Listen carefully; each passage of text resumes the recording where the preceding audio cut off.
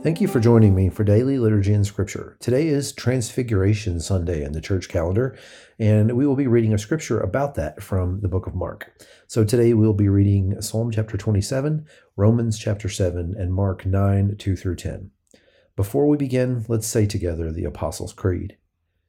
I believe in God, the Father Almighty, creator of heaven and earth.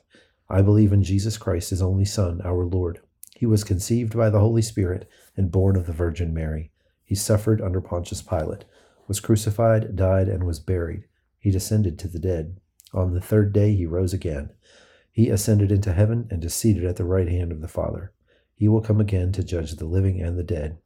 I believe in the Holy Spirit, the Holy Catholic Church, the communion of saints, the forgiveness of sins, the resurrection of the body, and the life everlasting. Amen. Psalm chapter 27. The Lord is my light and my salvation. Whom shall I fear? The Lord is the stronghold of my life. Of whom shall I be afraid? When the wicked advance against me to devour me, it is my enemies and foes who will stumble and fall.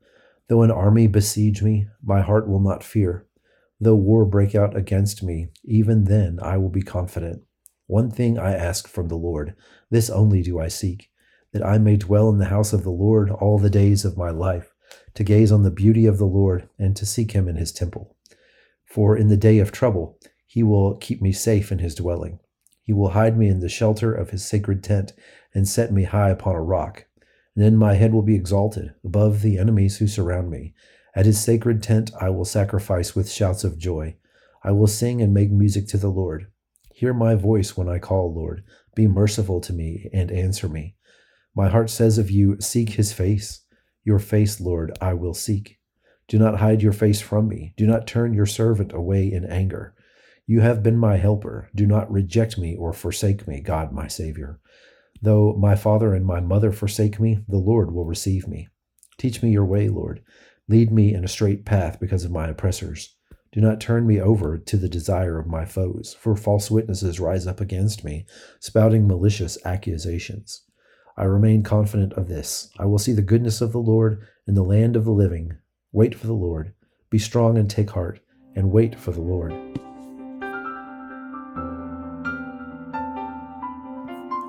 Romans chapter 7. Paul continues. Do you not know, brothers and sisters, for I am speaking to those who know the law, that the law has authority over someone only as long as that person lives? For example, by law, a married woman is bound to her husband as long as he is alive, but if her husband dies, she is released from the law that binds her to him. So then, if she has sexual relations with another man while her husband is still alive, she is called an adulteress. But if her husband dies, she is released from that law and is not an adulteress if she marries another man. So, my brothers and sisters, you also died to the law through the body of Christ, that you might belong to another, to him who was raised from the dead, in order that we might bear fruit for God. For when we were in the realm of the flesh, the sinful passions aroused by the law were at work in us, so that we bore fruit for death. But now, by dying to what once bound us, we have been released from the law, so that we serve in the new way of the Spirit, not in the old way of the written code.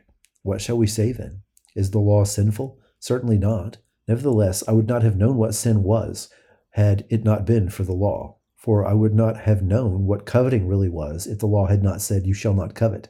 But sin, seizing the opportunity afforded by the commandment, produced in me every kind of coveting. For apart from the law, sin was dead. Once I was alive apart from the law, but when the commandment came, sin sprang up to life, and I died. I found that the very commandment that was intended to bring life actually brought death. For sin, seizing the opportunity afforded by the commandment, deceived me, and through the commandment put me to death. So then, the law is holy, and the commandment is holy, righteous, and good. Did that which is good then become death to me? By no means. Nevertheless, in order that sin might be recognized as sin, it used what is good to bring about my death, so that, through the commandment, sin might become utterly sinful. We know that the law is spiritual, but I am unspiritual, sold as a slave to sin. I do not understand what I do. For what I want to do, I do not do, but what I hate, I do. And if I do what I do not want to do, I agree that the law is good. As it is no longer I myself who do it, but it is sin living in me. For I know that good itself does not dwell in me, that is, in my sinful nature. For I have the desire to do what is good, but I cannot carry it out. For I do not do the good I want to do, but the evil I do not want to do, this I keep doing. Now if I do what I do not want to do, it is no longer I who do it, but it is sin living in me that does it. So I find this law at work. Although I want to do good, evil is right there with me. For in my inner being I delight in God's law, but I see another law at work in me, waging war against the law of my mind and making me a prisoner of the law of sin at work within me. What a wretched man I am! Who will rescue me from this body that is subject to death? Thanks be to God who delivers me through Jesus Christ our Lord. So then, I myself in my mind am a slave to God's law, but in my sinful nature, a slave to the law of sin. Mark 9, 2-10. After 6 days, Jesus took Peter, James, and John with him and led them up a high mountain where they were all alone. There he was transfigured before him. His clothes became dazzling white, whiter than anyone in the world could bleach them. And there appeared before them Elijah and Moses, who were talking with Jesus. Peter said to Jesus, "Rabbi, it is good for us to be here. Let us put up 3 shelters, one for you, one for Moses, and one for Elijah." He did not know what to say. They were so frightened. Then a cloud appeared and covered them, and a voice came from the cloud.